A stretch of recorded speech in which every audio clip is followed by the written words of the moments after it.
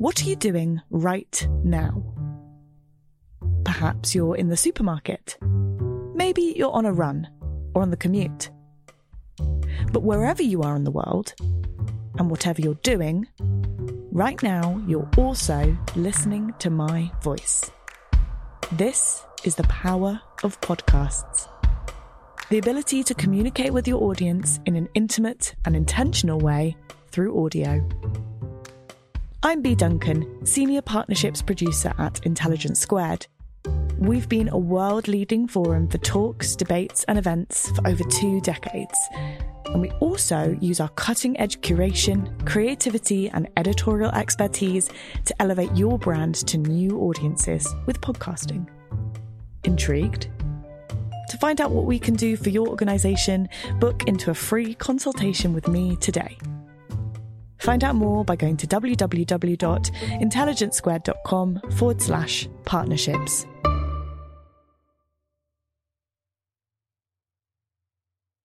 Hello, podcast listeners. I'm Connor, and welcome to this week's episode of Intelligence Squared. As 2020 draws to a close and we're all seeking to relax and unwind, what better guest to have on the podcast than Claudia Hammond, author of The Art of Rest. She spoke to presenter and oceanographer Helen Czerski about how rest is very different from just sleeping more or lounging about the house. Together they discuss the groundbreaking research from the Global Rest Test Survey, as well as the science of rest showing us how it improves our mental and physical well-being. It's a really fascinating conversation, and if you do enjoy it, you can find a link for Claudia's book in the episode description. But now, let's go to the episode.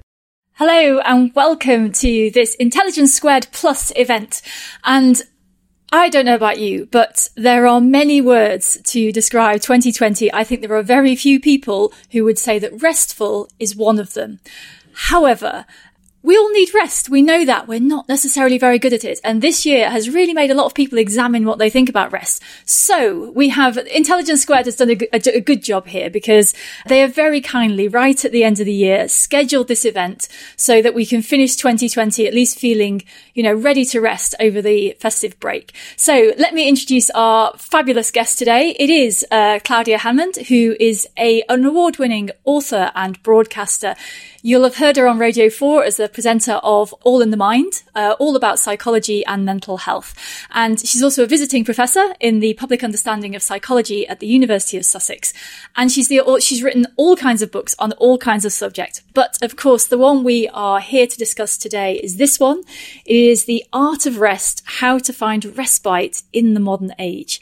Claudia, let's get going on the topic of rest. And I have to say that I felt I had very mixed feeling. I actually put off reading the book a little bit because this, for me, this is something I have to prepare for. And it felt wrong to read a book about rest as a work activity.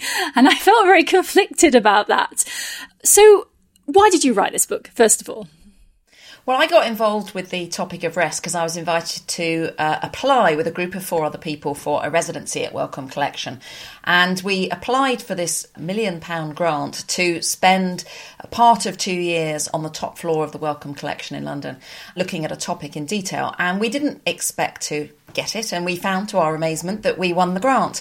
And it was the most amazing, extraordinary experience, because we then employed artists and poets, neuroscientists, geographers, historians, all sorts of people to look at the topic of rest from all sorts of different perspectives. And the composer composed an amazing piece of music. People did all sorts of different things. And what I really wanted to do was to know, well, what do a lot of people think about rest? And by rest, I mean a thing that you do when you're awake, not when you're asleep. So I'm not counting naps or sleeping. I'm counting being awake.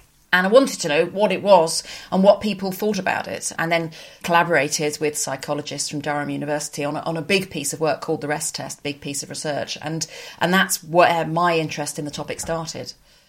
Well, we'll come to the rest test in a bit, but let's start with this idea of what rest is, because it's one of those things that I think it's quite hard once you start really thinking about it, to define what is rest and what isn't. So after this great big exercise, what have you learned about what rest is and what rest isn't? Yeah, I think you're absolutely right, because, doctors might prescribe rest to people. They may say, you've had this illness, this operation, you must get lots of rest.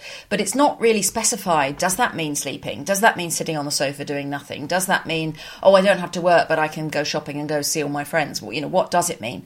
And so I think that rest has to be something that's restorative. It needs to be intentional and chosen, not something you're forced to do. So if you think of, say, people in prison, particularly recently, they're often spending 23 out of 24 hours in their cells. So they get a lot of time to rest, but we'll tell you it is not restful. It is far from restful. So it needs to be chosen and it needs to be temporary. And it's very hard to define rest without defining it in opposition to work or to chores or to other sorts of activities, because it's not just doing nothing. It is much more than doing nothing, but it is this thing that makes you feel restored afterwards. It has to be restorative for it to count as restful, if you like. So it's not a criticism of you, but it's quite an oblique definition. It's not the same for everyone, right? No, it's absolutely not the same for everyone. And we ask people in the rest test research, we ask people what sort of words they associated with rest. And a lot of people would say things like calming and relaxing and serene, the sorts of words you might predict. But others said things like guilty or frustrating or difficult. And so it's clear that people don't necessarily have an easy relationship with rest, that it's not something that's always straightforward and easy for people to do. And it's also clear that people can do it in very, very different sorts of ways. It doesn't have to mean lying on the sofa doing nothing. 8% of people told us they found running was a thing that was really restful, and that until they were exerting their body, they couldn't turn off their minds from those worries going round and round. And I've been trying to work out what the essence of rest is. And I think one of the things is that you're able to feel you can do it without feeling guilty. You're able to give yourself permission to do it. You're able to feel better afterwards. And you're able to feel that this is something you are allowed to do, that it's okay for you to do. It's interesting you bring that up, because I am one of those 8%, and I did actually find it quite entertaining in your book that you're clearly mystified by us. So, but I actually hadn't thought about running as restful until I read how you wrote about it, because what you wrote about, and we'll get to all of this, is just letting your mind wander. And I realised that one of the things I've been doing in lockdown is actually cycling somewhere to go for a run, which I've never done before, but it lengthens the process of letting my mind wander. And so I, in the past week or two, have thought of running as rest for the first time. And I'd never thought of it like that before. Yeah. So, well, go on. What do you find restful? And you're not a running person. Well, interestingly, I do run. I really like running, but I had never thought of it as restful, funnily enough, until the pandemic started.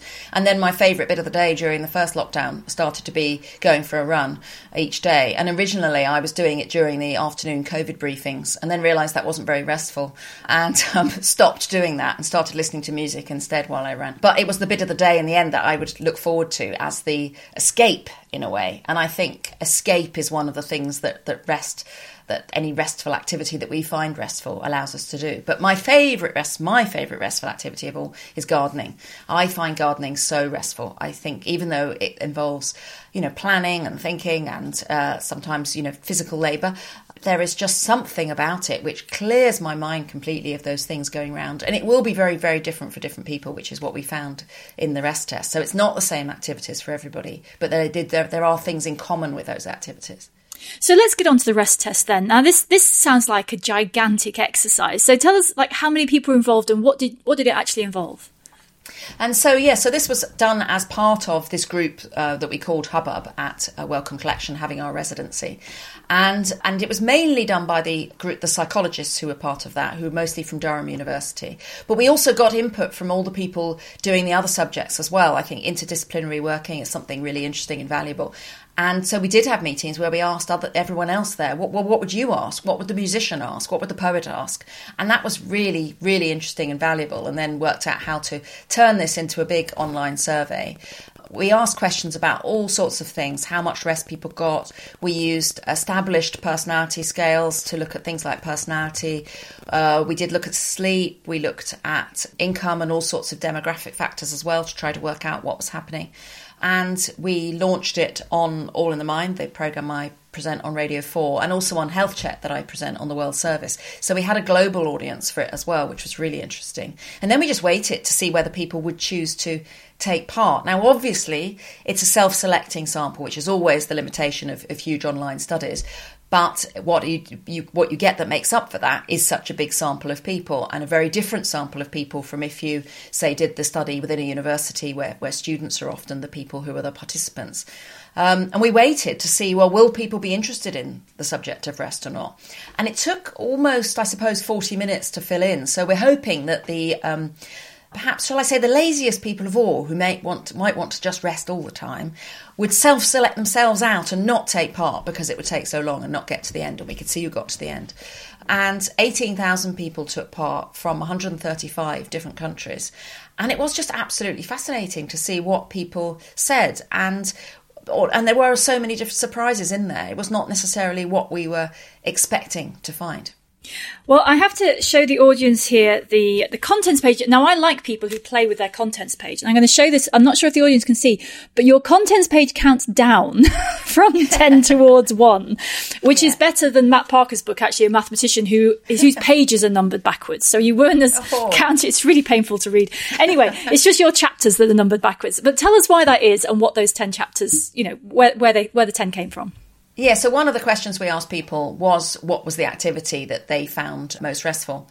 And then we counted up the numbers for those. We had, if you like, a top 40 really of 30 of those activities. And I decided to focus on the top 10, and I have counted them down backwards. Friday night now it is, chart style. I've counted down backwards from 10 to 1 of the activities that people found the most restful. And there were some real surprises in there about what wasn't in there. I didn't get to do a chapter on gardening. Sadly, gardening came at something like number 14, I think. So I could have done if I'd done 15, but it's not the top 15, is it? You have to have a top 10. So that wasn't in there. Interestingly, pets, spending time with pets and animals was at number 12. And socialising was down at 13. Chatting was down at 19. And drinking and eating were down at 20 and 21, which was really surprising because I had guessed that a lot of people would put those sorts of things down. But of course, we weren't asking people what do you enjoy most. We were asking what people found most restful. And then we thought, well, maybe the extroverts would find these activities like chatting and drink and being out socially with friends more restful. Because in theory, if you're an extrovert, you gain energy and you feel better from seeing other people. Whereas if you're an introvert, you feel tired out and exhausted by other people. But even when we looked at personality and took that into account, those things still didn't appear in the top 10. And the top 5 activities are all things that people tend to do on their own. And so I think this showed something really significant, that actually in order to rest, to really truly feel rested, partly what we want is a rest from other people. Now, of course, at the moment, when we can hardly see other people, that may all feel a bit different, because what we might be doing is dying to see other people. But I think that in normal times, when you are with other people, however much you love and like them, you've still got to take what they want into account. You've got to think about their needs. And I think this might be why watching TV, which we counted as, that could be Netflix or anything on a screen, came at number 9. And I think one of the things that people find restful about watching TV is that you can do it in company with someone else, and that's a really nice thing to do, but you haven't got to speak to them. You are just absorbing something together. You can speak, and we know that 20% of the time while people watch TV, they're talking, but you haven't got to. And so I think there is something distinctly unrestful about spending time with other people, and partly we just want to get some rest by getting some alone time. Well, one of the things that I really liked about the book was that, as well as going, you went through the 10 activities, but woven along the way, there are all these sort of insights into what rest actually is. And so before we get onto some of the activities in more detail, I thought one of the most useful sort of baseline observations was studies you described about what the brain is doing when it's resting. Because it's not nothing, is it? No, and this is really interesting and surprised people for a long time. So for a very long time, up until the early 90s, neuroscientists assumed that if they put somebody in a brain scanner and got them to do a task like some maths or memorising words, and then got them to rest in between activities, they usually get you to stare at a cross on a screen, and you just stare at the cross for a couple of minutes. And the idea is it resets your brain to neutral, if you like. It resets you to be ready for the next task, and then they can look again and see which part of the brain is activated when you do maths, say. But then they found a neuroscientist called Barrett Biswell was the first to discover this in the early 90s. He realised that in those gaps, the brain was actually doing more rather than less. It was actually being more active while it was supposedly resting and doing nothing. And that this rest wasn't just random, it was coordinated. There were coordinated areas of the brain, regions of the brain, which seemed to be working together during this period when you're supposedly doing nothing. And when people, of course, what people tend to be doing is daydreaming. And that actually, when people concentrated on the maths task, there were fewer regions of the brain involved. And this was followed up by other researchers, such as one called Gordon Schulman. And when he sent his paper, when he used a PET scanner, different type of scanner, but when he sent his paper off to journals, the referees who look and peer review the article to check it's okay before it goes in the journal, actually sent it back thinking he got his results the wrong way round, because there seemed to be more activity when the brain was supposedly doing nothing than when it wasn't. And this has now become very well established, and it's called the resting state. And there is a known network of different regions of the brain, known as the default mode network, which tends to come into play when we're supposedly doing nothing. And it's almost as if the moment our brain is set free and we haven't got to concentrate, our mind is all over the place. And we are thinking about all sorts of things and daydreaming. And that daydreaming is one of the things that people say they find restful. So, daydreaming came at number 8. And we know it has benefits for creativity. We know it can make people feel better as long as it's not ruminating about something negative. If you're thinking back on conversations where you said something really stupid or worrying about what's happening tomorrow, that's not restful. But other sorts of daydreams really can be. So there's two. One of the things I really liked about this was the categories. So we had number 8 was daydreaming. Number 5 was doing nothing in particular. And it reminded me, I think there's a sort of T-shirt I saw once that said, it may look like I'm doing nothing, but at a molecular level, I'm really very busy. And do we know much about what is happening? Like, what are the if the brain's doing something, presumably there's a benefit to resting, but what's it up to? Yeah, it's interesting. There are various different hypotheses about this. And one is that a bit like when you actually dream when you're asleep, one hypothesis is that we are consolidating memories during that time. One of the ideas is that when we daydream, we are thinking over things that happened to us, trying to make sense of them, and maybe making connections between different things that we hadn't thought of. You'll often have people who say, famously, they're stuck on a problem and they go for a walk and their mind wanders and then the answer comes to them. We know that it seems to improve creativity. There's also an idea, which is quite an interesting one, by Moshe Bar, who's at Harvard, who thinks that maybe it's there to help us solve problems and almost rehearse for the future. A lot of the time while we daydream, we think about future events and what might happen. And, I can't be the only person who gets on a plane and when you listen to the emergency instructions, thinks about going off down that chute and how that would work and how would I get there and would that whistle and that light really attract attention if you're in the middle of the ocean, who knows? And that you think about those things and how it might be. And he thinks that perhaps we're almost rehearsing for if it happens, and that if the worst does happen, that then perhaps we draw on those, a bit like you might draw on a memory, or having seen a film of something, you might draw on that to then work out what you should actually do. And so there needs to be some purpose of it, and trying out future scenarios might be one of those, because we know it is something that everybody does, and we know that it's something that people have written about for centuries and centuries. Well, let's come on to some of the specific activities apart from doing nothing in particular. So a good walk, that's number 6 on the list. And one of the things I liked in there was actually, it wasn't quite just about rest. There was a suggestion in there that you thought, or someone had suggested that conflict negotiators ought to have their discussions while walking, because it would help. Tell us a little bit about that. Yeah, so there is this idea that walking side by side, walking is at the perfect speed, and that maybe people can understand better another person's perspective if they're walking along rather than staying still with them.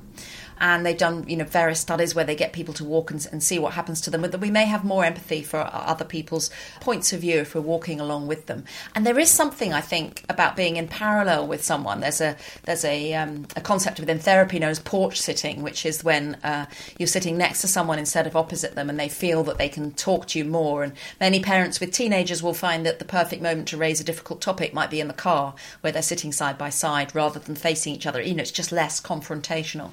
But there is something, I think walking is fascinating because it is it's the perfect speed to distract us. There's always something slightly new happening. So it's fast enough for that. But it is slow enough to let the mind wander because you don't have to concentrate too hard. And of course, it also has the benefit that you don't have to feel guilty about it because you can be resting, but you know that it is good for you. So interestingly, 38% of people put down walking as one of their top 3 restful activities, even though it involves effort. There is something about it that seems to make people feel more relaxed. Well, one of the other threads in the book was actually about the biases in society that prejudice us against rest. So it's not just the guilt, but, night owls are lazy because they sleep in, and, you're lazy if you're not doing productive things all the time. And, that being a loner is a bad thing. So how much of a problem are these biases? Yeah, I think this is really true. I think that, some have said that busyness has become something of a status symbol. And this is something relatively recent. So if you look back to, say, sort of 19th century gentlemen of leisure, they were usually gentlemen, the rich gentlemen, they would show off about going to their country house and having friends over there and doing very little apart from fun things, and then coming back to their city club and entertaining people there. Whereas now, if you look on something like Instagram and you look at, famous rich celebrities, they're often showing you what they're doing, rather than they may be the odd one where they're lying on a beach, but usually they're showing you how busy they are. And there are studies showing that we do think, unfortunately, that busy people are better. And that makes us then want to be busy ourselves. And it raises our status by saying that we're busy because it shows how in demand we must be. There's an interesting study on this by an American psychologist, Sylvia Beleza, where they gave people 2 versions of a woman called Sally Fisher, and they gave people her Facebook status updates. And there was a lazy version, of a less busy version, I should say, of Sally Fisher. And she would say things like at lunchtime on a Wednesday, she'd say, I've got an hour for lunch now. And at 5 on a Friday, she'd say, that's work all done for me. No more work for me till Monday morning. And then there was a busier version of Sally Fisher, and she would put at 1 o'clock on a Wednesday, only got 10 minutes for lunch. I'll grab a quick sandwich and come back to my desk. At 5 o'clock on a Friday, she'd say, I've still got loads to do. I'm really, really busy. And then they asked people what they thought of her. So all they had was these rather dull, frankly, Facebook status updates. Now, they asked what they thought. They didn't say she should put something more interesting on Facebook or maybe not bother with those updates. But they did say that the busy Sally, they thought she was more organised and better at multitasking and had a more meaningful job. Whereas they thought the other one, just because she got a lunch break, clearly didn't have a meaningful job and wasn't so good at multitasking and wasn't so organised, which is extraordinary, really, because we have got to a stage where virtually to have an hour's lunch break, it kind of needs to be your birthday. In many places you need a good excuse for it, or everyone will wonder, well, where have they gone for an hour then? And we know that with more people working from home now, people are likely, and in studies are already showing, they take fewer breaks at home rather than more, even though no one's watching. And because they haven't got the natural breaks where other people, interrupt them and they have a chat about something that's not work related. Well, let's go through this. So the top 5 on the list were 5 was doing nothing in particular. 4 was listening to music. 3 was I want to be alone. It does sound like the pop charts, you're right. 2 was spending time in nature. And number 1 was reading. And I'm sure that makes booksellers very happy. But reading is fascinating because it is not a natural activity. Literacy is such a recent thing. Have we really genuinely invented a technology that is more restful than being a human, before in the pre-literate era? Yeah, it is fascinating, and we were surprised by this. And at first we wondered, are people just trying to look good? Are they just pretending that they like reading? But then many thousands of people were happy to put down doing nothing. So I think we need to take people at face value here. 58% of people put this as one of their activities, particularly those who score very high on a scale of flourishing. There's a scale about how much you're flourishing in life. And those who were the high flourishers were more likely to put this down. But I think that what is interesting about reading is that although it involves cognitive effort, you've got to look at the words, make sense of them, relate it to what you've just read before, it also allows you not to feel guilty. So it gives you this key permission to rest, because we all know reading's good. Although, of course, it wasn't always viewed like that. People used to worry about their teenagers reading too many novels and were warned off that, whereas I think quite a lot of parents would like that now. But we know that it allows you to escape, whether it's fiction or non-fiction. It's often about someone else. You escape into someone else's story. You can empathise with that person, put yourself in their shoes, but also reflect on your own thoughts about it. But also it seems to be a jumping off point for daydreaming. And so we know from studies that not everyone, I know this will shock people, not everyone is concentrating all the time while they're reading. And psychologists slightly judgmentally call this mindless reading. And you can tell whether people are doing it by using eye tracking devices. So if people are reading, and we've all had this, you read down the whole page, you get to the end, you realise you haven't taken any of it at all. You go to the top, you do it all again, you still haven't taken any of it in at all. And the third time, maybe you try really hard to concentrate. But by looking at people's eyes, you can tell whether they're concentrating or not. Because if you are concentrating, you slow down very, very slightly every time you get to a long word or a complicated word. And if you are not concentrating and doing the mindless reading, you just go on at a steady state all the way through. So you can tell that people are doing it. And we know that quite often people are doing it, which is okay, which is fine. Even reading my book, I will allow people to their minds to wander because we know it's good for them and we know it's restful. And so I think that might be part of the reason why reading does come top. And also, what is really interesting here is that it was quite a struggle to find studies on reading being relaxing. And when I did find them, they tended to be in studies that were about something else. So there were studies I found on Tai Chi or yoga and whether that was restful and relaxing. And then people would do those studies, I'm guessing, hoping that those would come out well. And then as their control condition, because obviously you always need to measure things, compare them with something else, for their control condition, they would choose reading. And so they'd accidentally managed to choose what the people in our study said was the most restful thing of all. And so they would come out equal. And so it's not that, yoga and Tai Chi are indeed very relaxing, but they came out on these studies level with reading. Well, so I think there is something in it. Well, I'm sure there's lots of people listening to this who think, theoretically, rest is a good thing. Yes, that's very nice. But I don't have time for rest. So first of all, could you address that? And also, what are the consequences of not resting? Is it a choice of, is it really true that you don't have enough time to rest? Or are you actually just causing yourself problems in other ways? Yeah, I mean, I think it is true that some people are, genuinely have an enormous amount that they must do. And I think people in particular who are caring for someone, whether it's, children or older relatives or whoever, at the same time as trying to work, are very, very busy. And there are not enough hours in the day. But there are consequences to not resting. And we know that, for example, that half of the sick days taken are down to work-related stress. We know that resting does lower blood pressure and heart rate. Also, it boosts our memory and our concentration, whereas we know fatigue does the opposite. It makes it harder to concentrate. It makes our memories worse. We can have actual memory lapses. It can blunt our emotions. It can lead to accidents. But I think the effects on memory are fascinating because it doesn't even have to be very long. I think, short breaks are underestimated in a way. Only 1% of senior schools in the UK now have an afternoon break, and there used to be an afternoon break much more commonly. And now, of course, there's so much to pack in that schools find it difficult to do that. But there are some amazing studies that were done by a psychologist in Scotland finding that just a 15-minute break has a significant impact on memory. And she even did experiments where she got people with amnesia to learn lists of words. And that's very, very difficult for people with amnesia because it's very difficult to make new memories. And she found that, on average, people could remember 14% of the new words they tried to learn. But if they learnt the words and then they sat in a darkened room for 10 or 15 minutes, that went up to 49%, which is really extraordinary for that shorter time, for an intervention to have that sort of effect. And there've even been studies from South Korea on micro breaks, which can be just 2 minutes long. And they got people every hour or so in their offices to lean their heads back in their chairs and shut their eyes, or go and stare out of the window, or doodle, all the things you weren't allowed to do at school, or go and get a drink and bring it back to your desk. And even just the action of going to do that meant that people, an hour later, people's attention levels were still higher. And by the end of the day, if they'd had these tiny micro breaks all day, their well-being levels were higher. And I think the trouble is that what we often do is we delay the break, particularly if we're up against a deadline. We delay the break to reward ourselves at the end. We think, I'll get this done and then I'll go and make a cup of tea.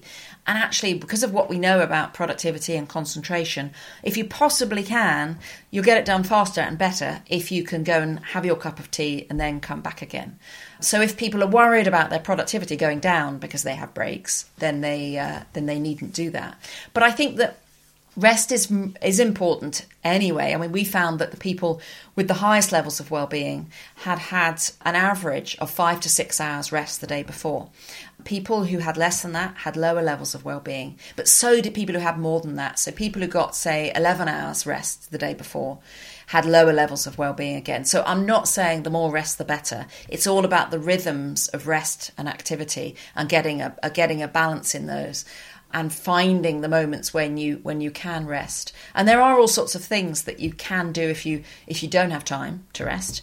And one is to look out for any of those moments where there is some unexpected rest that you didn't know you were going to get. So if you have, missed a parcel that was delivered and you've got to go and queue at the delivery office and it's really annoying, and you see the queue and you think this is going to take 15 minutes and I haven't got time for that.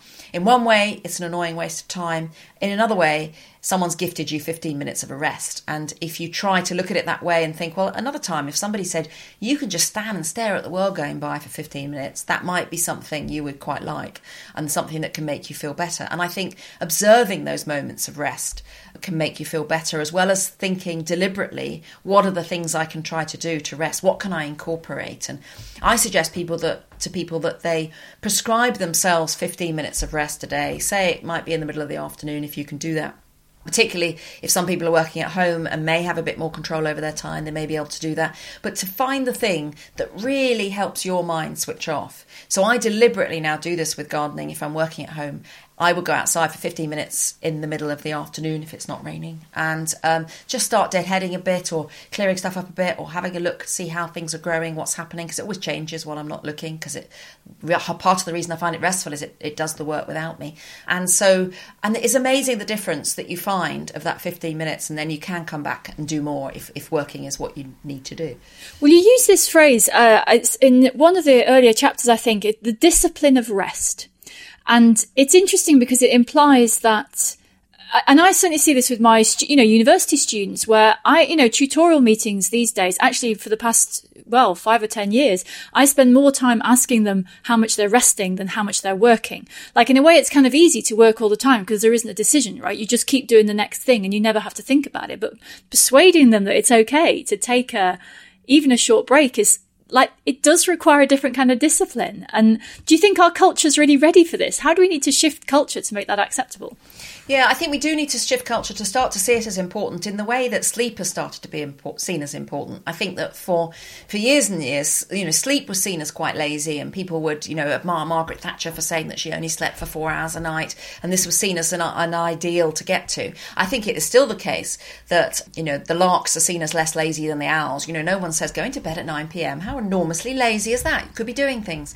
Whereas larks like me, people will possibly suggest that I'm lazy for getting up late, even though I can stay up for hours at the other end of the day. And so I think with sleep, apart from the time of day, I think the idea of getting a good night's sleep and sleep being valuable to your health, I think there has been a shift in that. And that is the same thing I would like to see for rest. This is a call to rest, if you like, but not a charter for laziness, because I'm not saying just rest all the time, because we know that didn't make people happier either. I'm saying it's something important to value. And I think one way of valuing it without feeling guilty, because so many people told us they felt guilty whenever they rested, is to see that it does benefit your mental health, and to say, well, just as I might go and do some exercise for my physical health, although obviously that benefits your mental health too, then what I'm going to also do for the sake of my mental health is to ensure that I get some rest each day, and that is a really important thing too, particularly I think now when times are so stressful for so many. Well, just before we get to the audience questions, you clearly spent a lot of time thinking about this. Maybe you had a restful life beforehand, I don't know. But in your own life, how has all of this changed what you do about rest? Well, you see, lots of friends of mine did laugh when I said I was writing a book about rest and why it was important. In my spare time was when I was going to write this book. And they were all That's when they all get written, isn't it? Exactly, precisely, yes. And they were going, but you can't do that. You never rest. You're always working all the time. Now, that is still kind of true. But what I do now definitely do is to think more about when I do rest. And I definitely don't feel guilty now when I do rest. I think, well, now I'm stopping and that is enough. And if I give my book in late, I give my book in late. I did give this book in 4 months late. So I was you can't argue with that, can you? If you're a publisher, you absolutely cast out an excuse, cannot disagree. Evidence-based, you see. Yeah, exactly. I like an evidence-based excuse. It's good. So let's get to some of the questions we've got. Okay, so there's a good one to start here. Tony W has asked, what's the difference between resting and relaxing? Yes, interesting question there. I think in one way they are fairly interchangeable. I think a lot of people, when we asked people the words that they associated with rest, relaxing was one of the most common. I think that the reason I prefer the word rest is I think it can incorporate more different things. I think it would be harder to put running in relaxing than it would be to put it into the category of resting.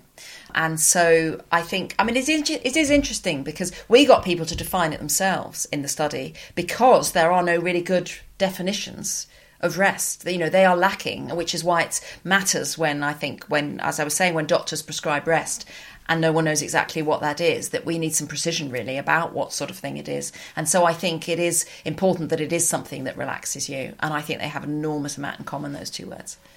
We've got a question here from Emma, and she says she has a very busy brain. She has ADHD, and so rest is something she struggles with.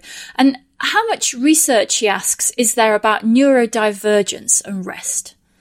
Yeah, it's interesting. Again, in a way, this study we did was the largest study that had been done so far. And one of the things that was very striking was how little research had been done on rest before. So obviously what we know is that there is a lot of research that's been done on neurodiversity and attention. There hasn't specifically on rest. And so I think what would be really interesting is to take, say, these activities and to actually do some experiments where you prescribe different activities for different people and some as controls to see which of these activities are the most appropriate for the most people who have ADHD. And I think, again, it may be, as with the neurotypical people, that it varies between people and that there isn't going to be one activity that's brilliant for everybody. So, with this, I'm not saying everybody should do reading. If you don't find reading relaxing and restful, then that's not the thing to choose. So I think until that research gets done, I think it is a question of trying out the different activities and really asking yourself, is this something that I'm finding is slowing things down for me? Is this something I find I can do and feel better after doing? And am I feeling restored by doing this? Or is it making me feel more on edge? Is it not working at all? Well, I'm just going to add a question to that, which is how easy is it to kind of test yourself? So, for example, if I'm training, running, relaxing or not, I can tell whether or not my training regime is doing me good because I can see my run times. Is there an easy way people can check, because obviously there's a perception of whether you're rested, but there's also whether you're actually rested. How could someone like Emma help measure how rested she is? Yeah, that's a really good question. You could measure things like your heart rate before and after an activity, and that would be the way that would often be done in experiments. But also those same experiments would often use scales where people self-report as well, which just literally ask people out of 10 how relaxed, how tense, how anxious are you feeling? So I think in a way it is a question of really sitting and thinking for a moment before you do an activity. How am I feeling right now? What am I feeling? How is my mind feeling? What is happening? What isn't happening? And then to ask yourself again when you've done, after you've done something, but also to think later in the day. Because I think it was interesting with the micro breaks research that it was the impact was cumulative over the day, and it was later in the day that people were then feeling better. So it might also be worth looking back on a day to see what were the rhythms of rest and activity in that day and what really seems to work for you. Sponsoring the show for this episode is Marquee TV. Marquee TV is a streaming service with a difference. It's bringing you the top tier of performing arts straight into your living room or onto your device. So think dance, theatre, music, anything you might find in the West End, Broadway, or maybe a cool little experimental space too, but saving you the cost of a few tickets as well. I've got happily a bit lost in their vast library of performances, exclusive interviews, and behind-the-scenes content. Choreographer Jonathan Watkins' interpretation of George Orwell's classic 1984 was pretty cool, and I love the dance piece, Sutra, inspired by the skills of Buddhist Shaolin monks. And we've got a special treat for our listeners. Marquee TV offers 3 months of access for just 99 cents. That's right, 3 months for only 99 cents. With the code SQUARED, simply visit marquee.tv and use the promo code SQUARED to dive into the world of arts like never before. Bring the arts home with Marquee TV. Ilsa has a great question here, which is, so, reading is good, fine, but does the reading material and the medium matter? So she specifically mentions scrolling through a news feed, which is technically reading, I guess. Yeah. Or you could bury yourself in War and Peace or something. How much does what you're reading matter? Such a good question. So what the studies seem to have found that it doesn't matter whether it's fiction or non-fiction, as long as you like it, and obviously people tend to choose what they like, and some people do much prefer non-fiction and some people do much prefer fiction. So it doesn't seem to matter to that extent. However, there are other studies showing that, and it doesn't matter if it's magazines, say, but there are other studies showing that repeatedly reading bad news does lower people's well-being and can make them feel more stressed rather than more relaxed. And I think, a lot of us will have found ourselves during the pandemic constantly looking for more and more news on it. And, the time spent looking at graphs has certainly been exponential, as well as the graphs of cases themselves. And so I think that one thing that the research on looking at news suggests, and certainly during this time, is that it is much better to get your news once a day rather than all day. And so I think if you're scrolling bad news all day, then that's not going to be restful in the same way. There are some interesting studies done on the use of reading with pain. So for people with very serious chronic pain. And there they gave people, there was one study that looked specifically at the different sorts of stories to see whether that would make a difference. And there they found that the stories needed to be more complex and even puzzling. They would work better than other stories. So in fact, they use some much harder stories, sort of check off, and then they use some much easier stories. And actually, for the pain, the harder it was, the better it was as from distracting people from the pain. Presumably because of the amount of attention that would require to concentrate on that, and that it might take people out of themselves more. And of course, the other advantage with novels is that we know that the emotional effect can stay for days. So, Virginia Woolf used to say, wait for the dust to settle. And after you've read something, wait for the dust to settle and it will return, but differently. And there is that thing that you get with fiction where you think about the person's story, you think about what happened, and a couple of days later that scene might come back to you and you're thinking again about it. And I think that can be quite powerful. So to follow on from the reading question, we have an anonymous contributor who's asked about how is smartphone addiction and email addiction a problem with, how is that acting as an obstacle to getting proper rest? Yeah, I think it's a really interesting question. And I think it's interesting that even when we gave people a box where they could put anything at all as to what they found restful, anything to do with surfing the internet or looking at your phone or messaging, those things just never came up, never came anywhere near these sorts of slightly wholesome activities in a way, which was quite interesting. And even when we look by age, that was the case too. And so I think that the difficulty of phones is that they can, interrupt you. So I think if you want to do, and that you don't know what's coming, that it's unpredictable what's coming.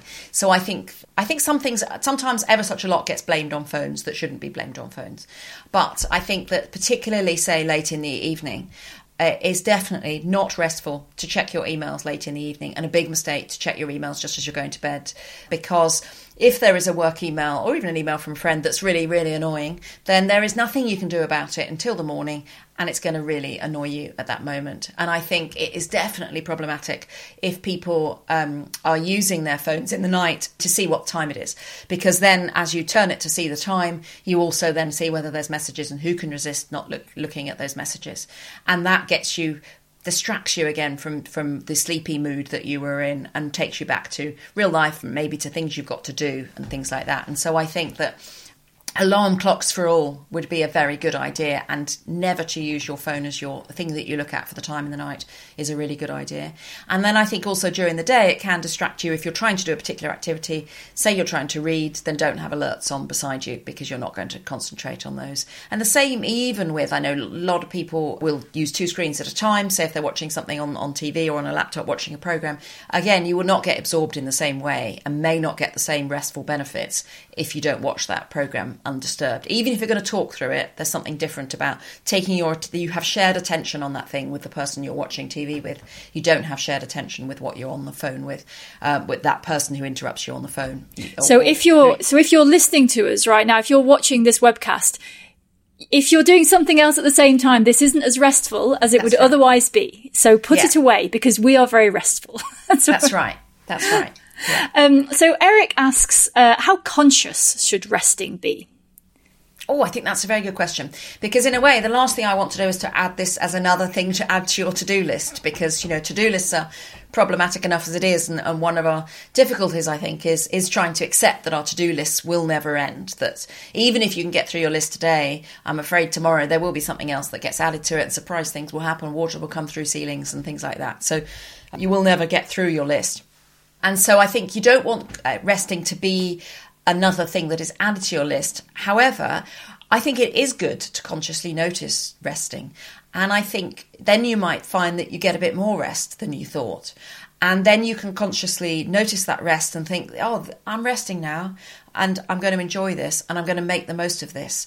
And so I think it is good to start noticing, to think, well, how much rest am I getting today? And because people, as I said, find different things restful. So some people will find, cooking the supper is a restful thing and others won't. But if it is a restful thing, then notice that and think, oh yeah, I do feel rested by that now. And I think it's a good idea to try to become more conscious of when you're resting and when you're not, so that you can really embrace the resting bits and make the most of that time in a way.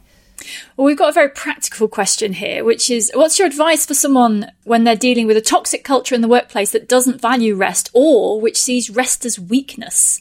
What do you do about that? I think that's a really good question. I think what those people need to see is the evidence. Those bosses need to see the evidence so that they can start taking the rest seriously. And that, it's a shame to have to frame rest as something, well, it's good for you because, look, it's productive and can make you work even harder. But if that's the way that they will listen, then that may be what you need to do, is to show them the evidence that shows that breaks are beneficial. And I think it's a shame that there are some places like packing centres and things like that, and some takeaway outlets which give the shortest breaks possible in those times, and that very much monitor people's breaks. And I think that is a counterproductive thing to do, because it's just not the case that everybody is trying to shirk working altogether, and people will work more effectively if they do get their rest. And so I think it is a question of convincing them of that by the evidence. Just as slowly some places are starting to realise that workplace stress is not a good thing, and that in the long term, as well as not being a good thing because it's not nice for people, that in the long term it's not good for businesses either, because in the end people go off work with stress, and that is not helpful for any workplace. Well, obviously, I guess the other answer is you should buy your boss this book for Christmas and let them relax while reading it over the Christmas period. And yes, that will sort them out. Okay, so this is a good thinking question. I'll be interested to hear if there's any data on this. So it's from someone anonymous. If you have been working late, is it important to rest before going to sleep, or should you get more sleep? How does that one work? It's such a good question. It partly depends whether you're somebody who can, if you've been working late, then get straight to sleep. If you can get straight to sleep, then I'd say get the sleep. However, many of us find that if we've been working late, then everything, your mind is too much for a whir and you can't relax. And then that's where things like having a hot bath, which does appear in number 7, is a useful thing. And there have been really interesting studies about hot baths and insomnia. The ideal time, unfortunately, the best time of all to have a hot bath for insomnia later is in the middle of the afternoon, sort of about 4 p.m.-ish, which is, I completely appreciate is not practical, but was done in an interesting study with some very lucky students there. But even having it and a hot bath immediately before bed can make you too hot so that you can't sleep. And you get to sleep better if your temperature is falling. But if you can have a hot bath an hour before you go to bed, your temperature will still be falling when you get into bed. And that can help. The other thing that can help, if you've, say, been working and then maybe it's because you've got a lot on that you're working so late, and then you're going to probably carry on with that stuff next day, so that you don't go to bed worrying about the things that you've still got to do. A really effective thing, and this was some research that came out from the States 2 years ago now, is to make a to-do list just before you go to sleep, which could be on paper or on your phone, wherever. And even though you might think, the last thing you want to do is think about all the things you've got to do tomorrow, there seems to be a sense in which it offloads it from your mind. And the evidence shows that people then can get to sleep faster. One, you don't have to worry about remembering all the things anymore because you know they're safely written down. But also it's that, that's for tomorrow, and that's another day, and it's all down on that piece of paper now. So that's all right. And then people seem to be able to get to sleep faster. And so that could be something you could try. I have to say, I was very happy hot baths were on the list. And one of my discoveries of last winter actually was that, so I normally do exercise, again, it's a theme, on Saturday mornings, first thing. And I discovered if I came back and had a bath at 11 a.m, like I came back cold, lots of exercise, had a bath, completely changed the weekend. And it felt like such a terrible thing to do. To take a bath at 11 a.m. Who does that? Yeah. Highly recommended. It's funny, isn't it? It's again this guilt about the things. And in one way, I think, having a bath is a good thing because at least you can convince yourself, I've got to get clean anyway. But you're right, there is something about doing that at, say, 11 in the morning which just feels, too outrageous. But what is the difference between doing that and doing that later on at 8 p.m. or whenever? So why not do it earlier if that fits into your day and helps transform your day? I'm a big fan of hot baths myself. I think they're excellent. Well, the revolution starts here. We've got a question from Tony. Going back to something you mentioned at the start, what country to country variations, so between national cultures, I imagine this varies quite a lot worldwide. What did you find out? This was really interesting actually, because what we found was, so there were 9 countries where we had enough people taking part in those countries to really make sensible comparisons. The ones where there are fewer people taking part, it's difficult to be sure about the comparisons you're making. But what we found was that the top 10 was generally the same, apart from in Germany, being alone came top, whereas it came third in the UK, or if you look globally. And in Canada and India, being out in nature came first rather than reading. Those swapped round. And other than that, they were remarkably similar. There were some differences with age. So we found that younger people were more likely to put daydreaming and exercise and seeing friends a little bit higher, but still not in the top 10, and sex higher than as restful things than older people. But what I think was surprising generally was how few differences there were, how people seemed fairly agreed on these being the main top 10. I guess there's possibly variations between, so I have a lot of Swedish colleagues, for example, and they knock off work at 4 and go off for weekends in their log cabins somewhere, and they do have a very different attitude to it. Maybe they're doing the same things, but it does seem to be built into their culture more. Maybe we should have more of that. We've got a question down the bottom. So, very popular recently, mindfulness apps. What do you think of mindfulness apps? Yeah, so mindfulness is really interesting. And so that came at number 10. That counted as mindfulness or any type of meditation that people wanted to take. And I think mindfulness is fascinating because it has been presented in a way sometimes as a panacea, and that it is the solution to everything. And if only there was mindfulness in schools and prisons and every office, everything would be all right. I don't think that is quite the case. Some people find the apps are very beneficial, others don't. There haven't been that many studies of using the apps in particular. There is a big one underway right now, but there haven't been that many studies of the apps in particular. There have been more studies of mindfulness generally, and usually in relation to depression in particular. And there have been studies done of particular 8-week courses of a certain sort of therapy based on mindfulness. That's done in a very structured, specific way. And so people go for 2 hours, they're a 2-hour group session every week for 8 weeks, and then they have to practice quite a lot in between A lot in between, actually. And then which doesn't sound very restful, actually. No. Just having to do it. Yes. And I think a lot of people will say that at the beginning that mindfulness, doesn't feel very restful at the start because people are, fighting their minds and feeling that they're doing it wrong, and there's all these sorts of worries about it, and that gradually you learn to just accept those thoughts and come and go and not be judgmental about your own thoughts. But what's interesting in the research is that there's been lots of this done at the Oxford University Mindfulness Centre. Some of the best research has been done there. And they have found that if people have had 3 or more episodes of depression, so they've had depression and then it's gone away and it's come back, and they've had it 3 times, then the mindfulness could really make a big difference. It didn't make as much difference if people had only had depression once or twice, which is really interesting. And they were a bit surprised about this at first. And then thinking about it, they think that maybe it's because it seems to really help with the people who find themselves ruminating. So that's when you can't stop thinking about negative things and that they keep popping into your mind all the time and that you worry over and over those same things again and again and again.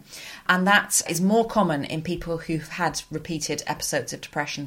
So it may be that what the mindfulness is doing is tackling the ruminating and allowing their minds to not do that as much, which then has an impact on their depression. So I think that we need more research on the apps, and we need more research actually on who mindfulness is good for and who it isn't. And there's remarkably little on that. And so it does vary in that even in a study where it's found to be quite effective, not everybody will find it effective. And I scoured to try to find, is this based on personality type? How can we work out, is this going to be something that's for me or not, without just trying it out? And there don't seem to have been enough studies done for us to be able to give an answer to that, which means, if you're interested, try it out and see what happens. But also I think that if you don't want to practice it all the time, there are still things that we can all take from mindfulness to try to do, to just bring into our lives generally, which is partly just observing all the things around you more, wherever you go, observing what is happening with the 5 different senses. What can you see? What can you hear? Observing, how am I feeling at this moment? How is my body feeling? Am I feeling rested? Am I not feeling rested? And I think bringing some of those things in can bring some restfulness as well. Well, perhaps following on from that, and perhaps the lines are a bit blurred, but Tony asked, what about meditation? Is that an extreme form of resting, or is that something else?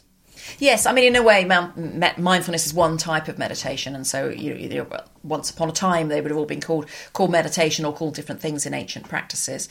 And so it is interesting that the people who have been, there are these kind of super meditators who have meditated for many, many, many thousands of hours, and there you can see some permanent changes in their brains, in their rested state, in a way that they have managed to achieve. And then studies, say from Richard Davison in Canada, will show that just 2 weeks of activity, so 2 weeks of mindfulness meditation can show some difference in activity, the activity that you can see in the mind. So I think it is definitely worth, it's definitely something worth trying if people like the idea of it. I've always thought it's probably not suitable for me, and I've never had any. I've tried a bit and just gone, I'd rather run around. But I would be really interested to see that research, because I might be wrong, but I can't be bothered to persist through the training to find out. Yes. Okay, so final question here from an anonymous attendee, which is perhaps a slightly depressing question: is rest a luxury in 2020? Oh, such an interesting question, actually. I think, and a really good question. I think for some, rest is a luxury, because some people are so busy. And I think particularly, if people are trying to hold down 2 different jobs and care for people, then, trying to say, well, you must rest as well, I think is difficult. But I think it has become seen as a luxury when it needs to be seen as more of a necessity, and more something that is good for us and good for our mental health, like sleep is. So I would like it not to be seen as a luxury, and to be seen as something that we need to do, but not something that's another chore. I want resting to be enjoyable as well. Brilliant. Well, that is a fabulous place to finish. Thank you so much, Claudia. I think everyone should read this book, because especially as you're resting over Christmas, it's really the sort of perspective change that I think a lot of people need. And now is a good time. Even though the book's been out for a year, it feels like it's having a second wave's the wrong phrase, isn't it? A lot of enthusiasm at the moment, which it well deserves. So thank you very much. Thank you to the audience. And I'm now going to hand back to Connor at Intelligence Squared. What are you doing right now? Perhaps you're in the supermarket. Maybe you're on a run or on the commute. But wherever you are in the world, and whatever you're doing, right now you're also listening to my voice. This is the power of podcasts. The ability to communicate with your audience in an intimate and intentional way through audio. I'm Bea Duncan, Senior Partnerships Producer at Intelligence Squared. We've been a world-leading forum for talks, debates and events for over 2 decades. And we also use our cutting-edge curation, creativity and editorial expertise to elevate your brand to new audiences with podcasting. Intrigued? To find out what we can do for your organisation, book into a free consultation with me today. Find out more by going to www.intelligencesquared.com/partnerships.